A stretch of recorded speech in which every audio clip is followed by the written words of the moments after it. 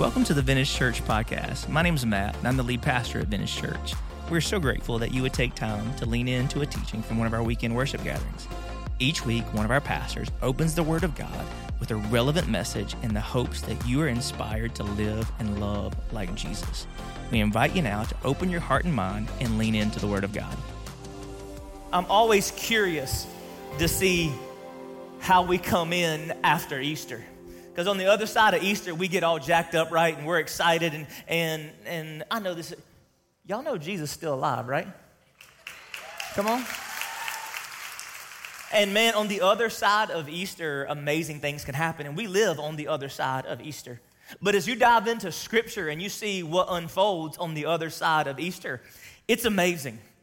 Because Jesus does some really cool things on the other side of the empty tomb. I don't know if you know this, but Jesus didn't come back to life for a day. He spent some time continuing to show himself to those who would be the first to follow. And what it led to was a lot of courage and confidence to start living out that calling of go and make disciples. And after the ascension, a few weeks before this thing really started to move forward, God came through with another promise. See, Jesus made a lot of promises about what would happen on the other side of the grave. He did say he would rise, and he did say he would return. But in the meantime, he promised us a resource, and his name is the Holy Spirit. That in that space between when he rose and when he returns, that we would have a resource, the advocate, the Holy Spirit in us, no longer God above us or God beside us, but God inside us. Come on, somebody. The Holy Spirit, yeah, somebody wants to clap for that. That'd be awesome. And the Holy Spirit comes on the day of Pentecost, and it emboldens this man named Peter, who just a few weeks earlier didn't even have the courage to acknowledge Jesus before some strange little girl. And now he steps out on the day of Pentecost before everybody who will listen, and he proclaims the gospel. And this little movement that Jesus started that was about 150 people blossoms to over 3,000. And the next thing you know, this thing is steamrolling forward.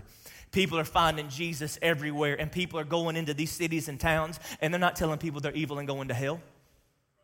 They're going in and saying, Jesus was dead, now he's alive. He is everything he said he was. He changed everything for everyone, and you should put your faith and hope and trust in him. And this thing just starts going like wildfire. And there's a group of people that get really freaked out about this. And there comes this point where one day there's this man named Stephen who found Jesus, put his hope in Jesus.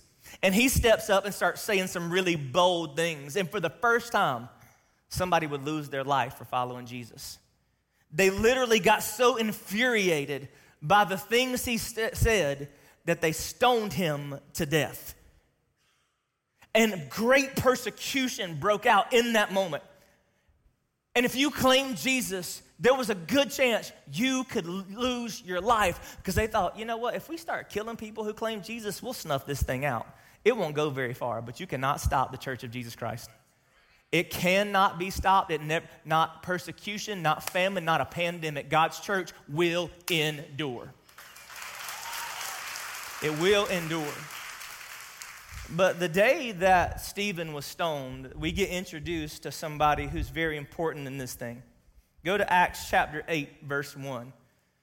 There, when Stephen was stoned, it says, and Saul approved their killing him. And there, for the first time, we get introduced to a man named Saul.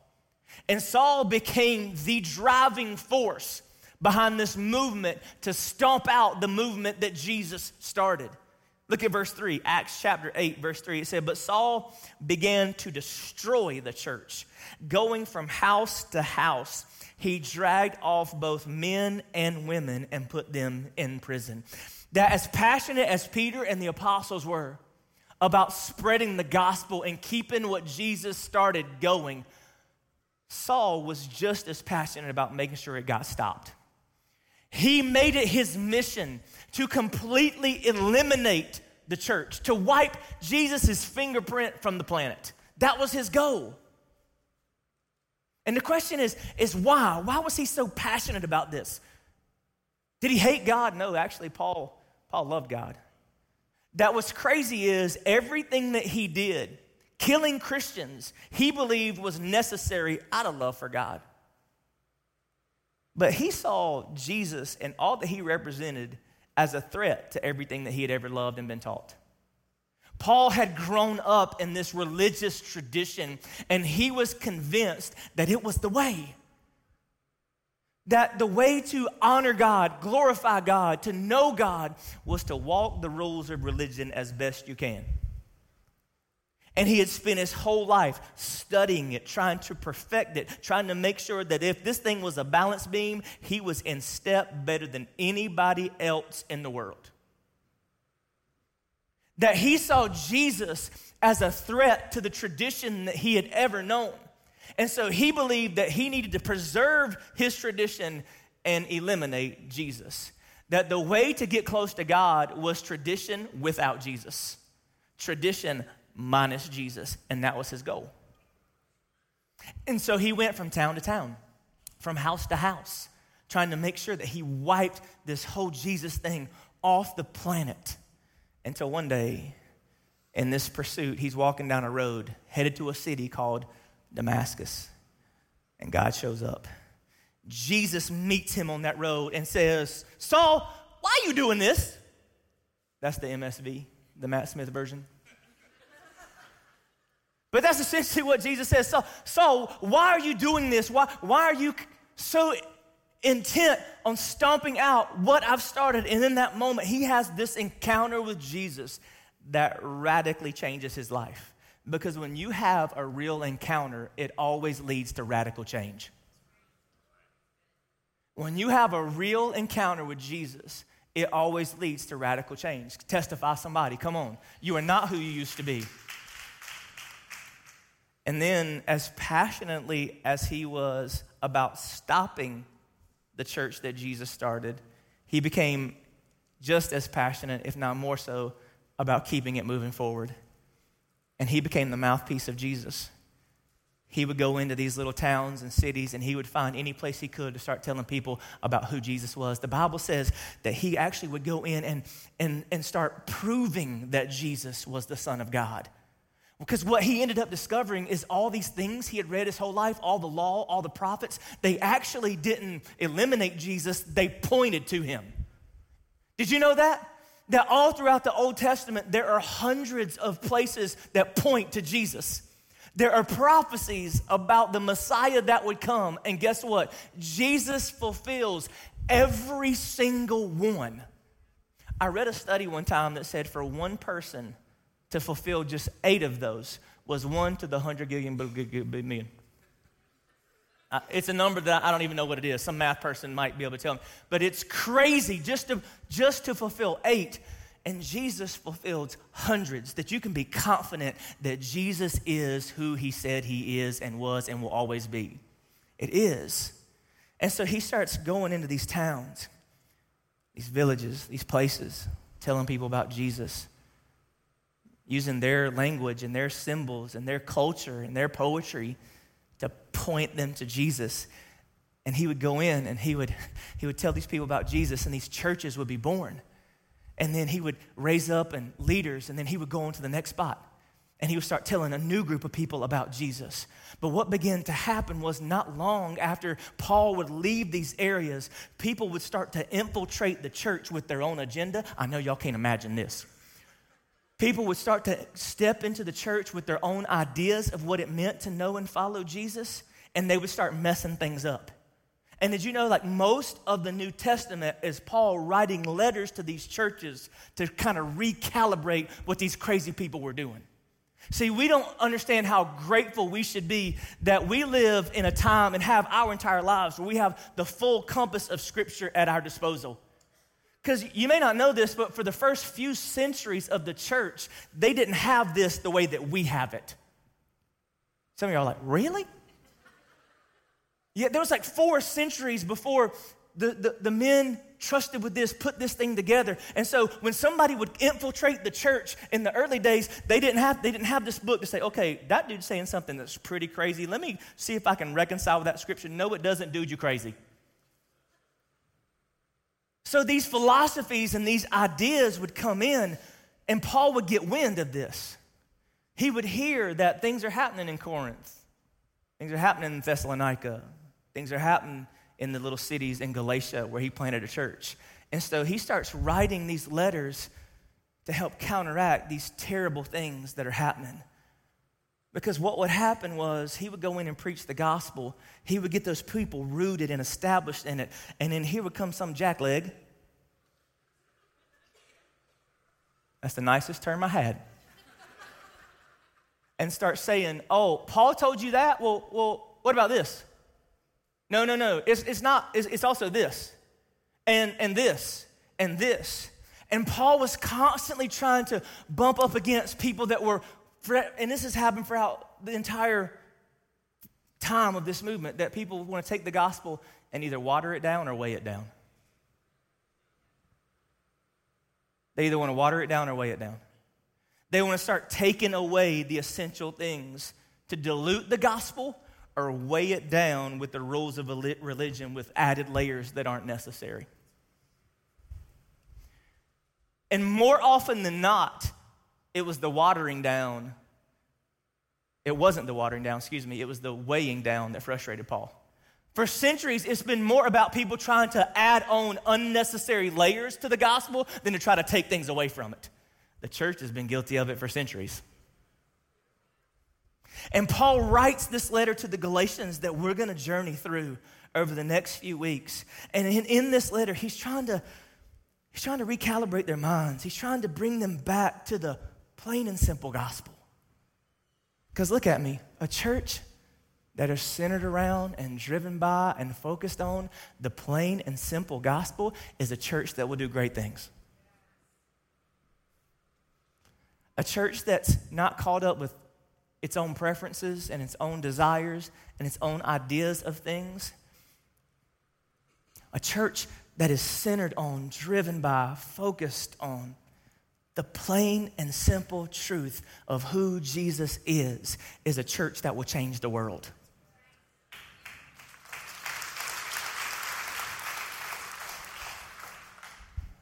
First, Galatians chapter 1, verse 6. Says, I am astonished that you are so quickly deserting the one who called you to live in the grace of Christ and are turning to a different gospel, which is really no gospel at all. I am shocked that so quickly after I was with you, you're letting people come in and say things to you that you know you didn't hear from me. You're letting people add new layers and weigh down the gospel I gave you and turn it into something that's really just nothing. Y'all with me? Say amen. So evidently, some people are throwing you into confusion and are trying to pervert the gospel of Christ. But even if we or an angel from heaven should preach a gospel other than the one we preach to you, let them be under God's curse. And if we, as we have already said, so now I say again, if anybody, the Greek word there means anybody. You're welcome. If anybody is preaching to you a gospel other than what you accepted, let them be under God's curse. Am I trying to win the approval of human beings or of God? Or am I trying to please people? If I were still trying to please people, I would not be a servant of Christ. That Paul has caught wind, that they've let people kind of infiltrate their body and start twisting the gospel, shifting it and adding to it things that he didn't give them. And he says, y'all, listen, I can't believe this is happening already. And then he says, even if an angel falls from the sky and tells you something other than what I told you, don't listen to them. I tell you what, even if we come back and try to tell you something different, if we get lost in this and we let ourselves get dragged into something that isn't true and we come back and say anything that's contrary to what you've already heard, don't listen. Because the gospel that we gave you is all the gospel you need. I like the 10 o'clock service. Y'all are with me. And then look what he does next. He tries to convince them or remind them, you can trust the gospel that I gave you because I got it from the source. The reason why you can be confident And the gospel I gave you is because of where it came from. Go to verse 11. I want you to know, brothers and sisters, that the gospel I preach to you, it's not of human origin. I did not receive it from any man, nor was I taught it. Rather, I received it by revelation from Christ. Sometimes I don't think we remember how unique it is what Paul got. So many people would find Jesus through a conversation with an apostle. That apostle would go into a city or a town and begin to unpack who Jesus was. Paul didn't get converted through a conversation with a disciple. He got converted through a confrontation with Jesus himself.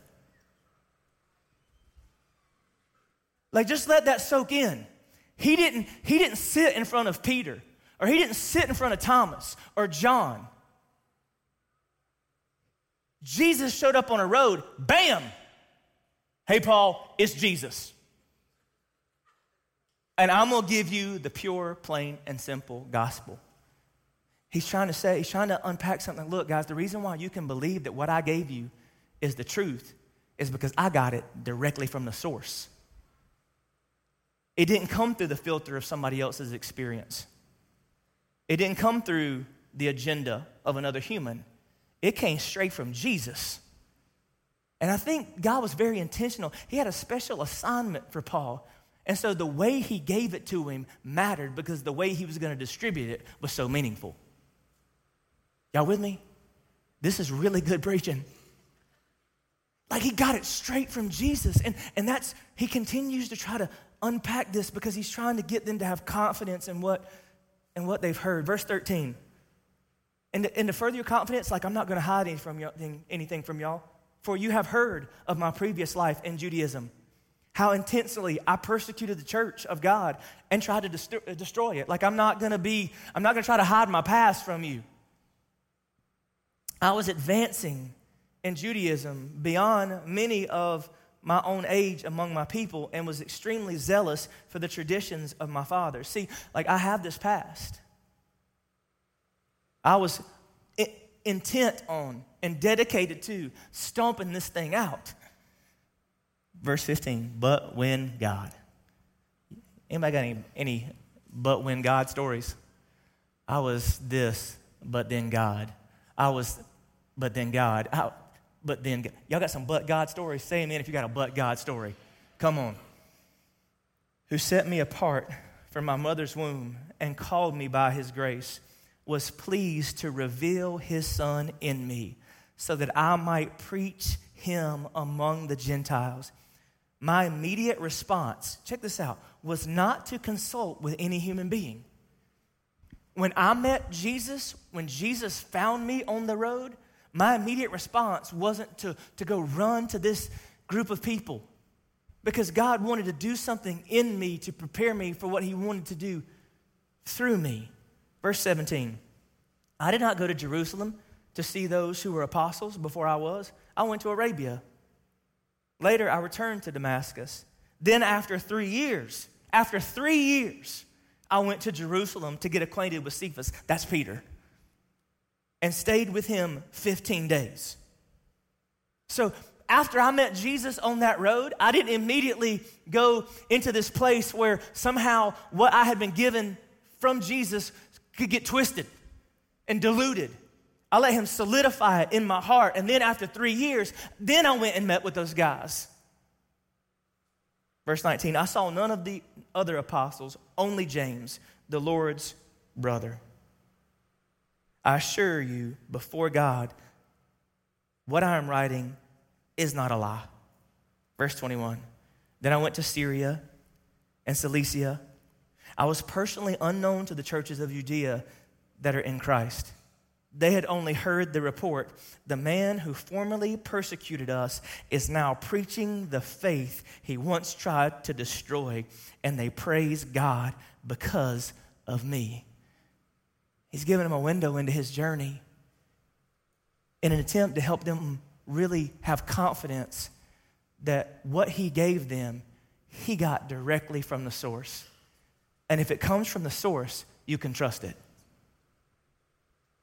It wasn't tainted or warped or diluted by anybody. Like, I got it straight from God. But just so you know, then after 14 years, if you move into chapter 2, then after 14 years, I went up to Jerusalem, this time with Barnabas. I took Titus with me too. I went in response to a revelation and meeting privately with those esteemed as leaders. I presented them the gospel that I preach among the Gentiles because I wanted to be sure I was not running and had not been running this race in vain. He said, there came a moment when I finally got this opportunity. It had been 14 years, and I stood before these people who saw it, who got it firsthand. And I said, here's the gospel that I've been preaching. I didn't learn it from you.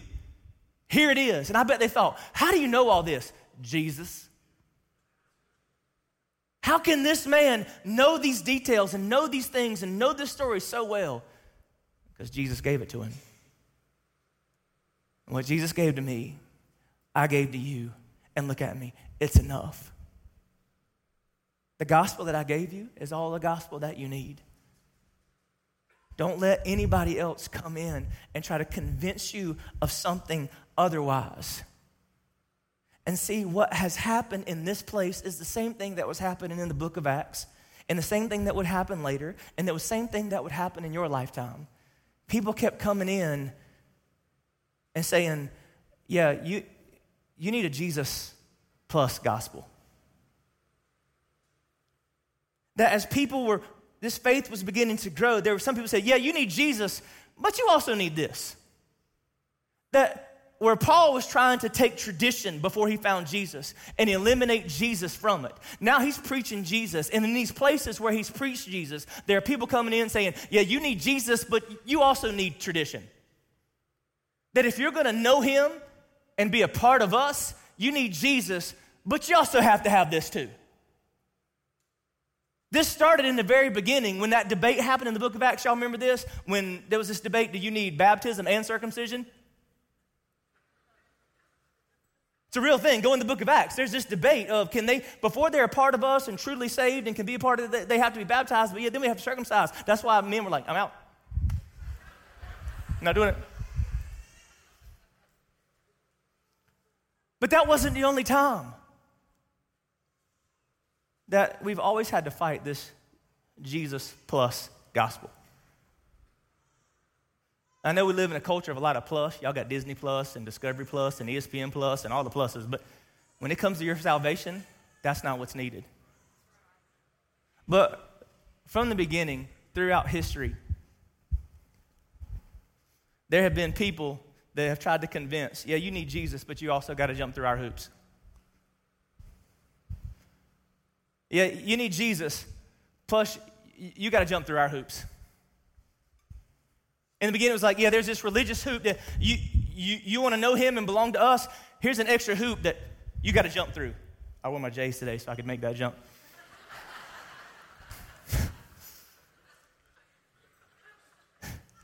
But this is what they were saying. Like, okay, you want to know him and belong to us. Yes, it's Jesus plus this hoop that is a part of our culture or what we believe or what we think is necessary for you. First it was, it's baptism and circumcision. And then it was all these other things. And then what happens is every generation just kind of creates a new hoop. And the church is really good at them. Come on, somebody, y'all know. Yeah, you want to be a part of us? That's great. But for you got to have Jesus and you got to worship in this kind of building with these kind of windows and sing this kind of music and wear these kind of clothes. It is a navy suit, red tie, 2 pieces of butterscotch, right pocket.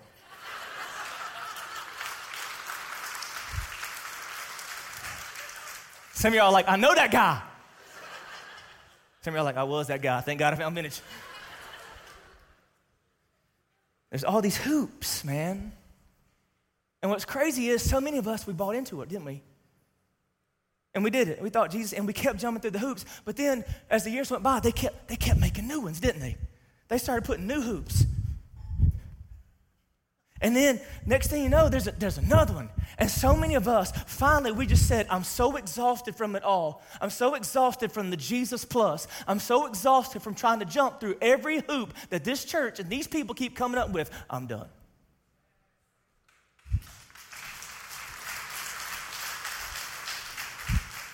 Y'all, this ain't new. This isn't new. This didn't start with the church you grew up in. It didn't start in the 90s or the 80s or even the 50s.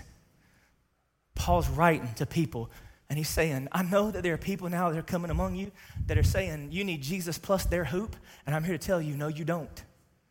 Now listen to me, look at me. Do not hear something I'm not saying.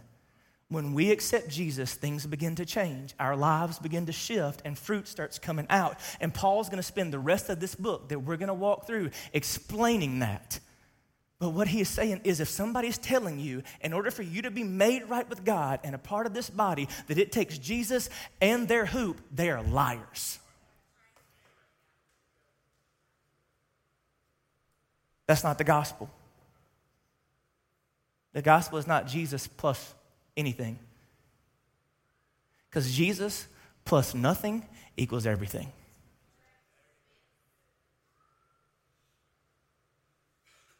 But everything minus Jesus equals nothing. Paul's trying to say, you know what you need? It's just Jesus. That really plain and simple gospel that I told you from the very beginning, that's all you need. Now, it's going to unleash some awesome things in your life, and your world is going to change in some dramatic ways. But for you to know him and belong to us, you don't need this.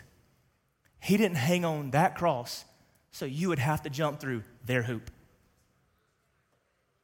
He did not hang on that cross so that you would have to jump through their hoop. And I know there's some people in the room that you are incredibly exhausted from all the hoops that you've been told you had to jump through in order to be a part. But Paul made it very, very clear that, hey, when they come in, they start telling you that, hey, for you to be saved, for you to know God, for you to be made righteous, for you to be forgiven of your sins, it's Jesus plus this laundry list of things. That's not what you heard from me. That's not what I told you. I'm going to spend the rest of this letter unpacking what the true gospel looks like and how it unfolds in your life. But what I want you to know, if you want to know God, if you want to be forgiven of your sin, if you want to be made right with him, Jesus is all you need. And in those moments when you feel like Jesus is all you need, remember, when Jesus is all you have all you need. You have all you need. And in every every letter that Paul would write, he would say something to this effect. Ephesians chapter 2, verse 8. For it is by grace you have been saved, through faith. And this is not of yourselves, not by works, so that no one can boast. That you cannot earn it. I don't care how many hoops you ever jump through. There's not enough of them or the right one for you to ever jump through a hoop and it land in salvation. Because salvation was found on the cross, not the hoop. That when Jesus gave up his life on that cross, the penalty was paid. The debt has been erased. When you look at him and see him and accept him for who he is faithful and he forgives. And your transgressions are blotted out. And everything that was standing between you and our intimacy with God has been removed. And now you are starting a new life in him. And the Holy Spirit's going to unleash himself in your heart. And who you're going to be is going to be a powerful force to be reckoned with. It's just Jesus.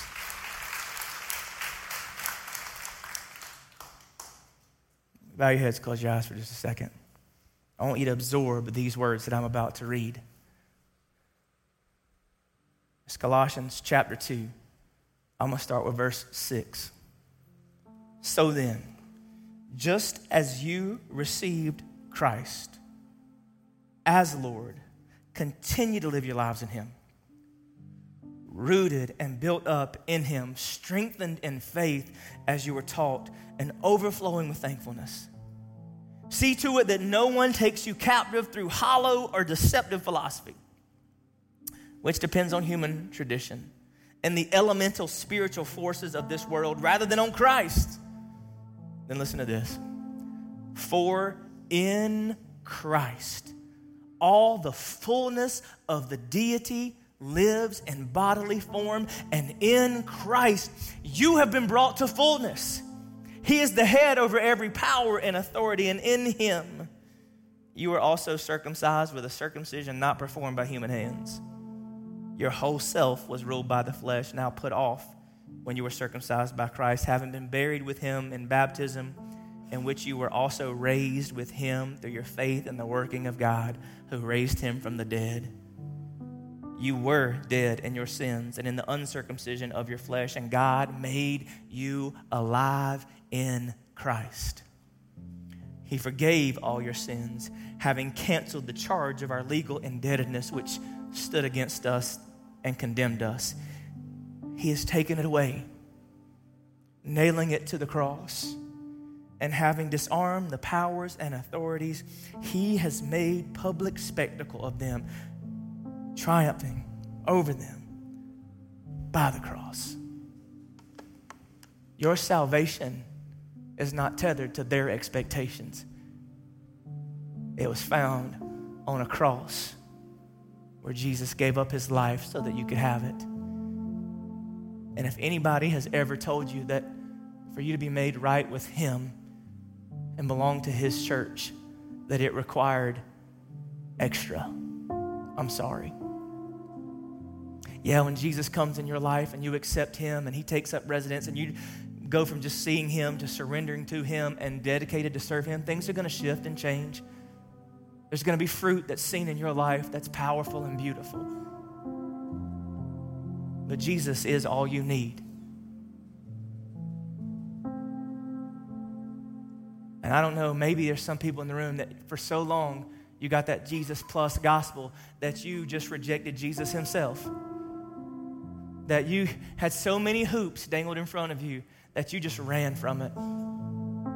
You just kept resisting it. And God's looking at you today saying, see, I told you. It was just me all along. I'm here. I'm still waiting for you to make that decision. I'm still calling you into relationship with me. Yeah, I died for you too. I want to take away your sins. I want to live in your life. I want to be Lord of all in you and through you. Or maybe somewhere along the way, you've accepted him, but man, you've been wearing yourself out. Thinking that you got to do all this, thinking that, man, that your salvation was dependent on how many times you sat in this room or some other silly thing that you let somebody convince you of at some point. Yeah, God's going to do amazing things and powerful things in your life after you meet him. But right now, you just settle in. Focus just on Jesus for just a second.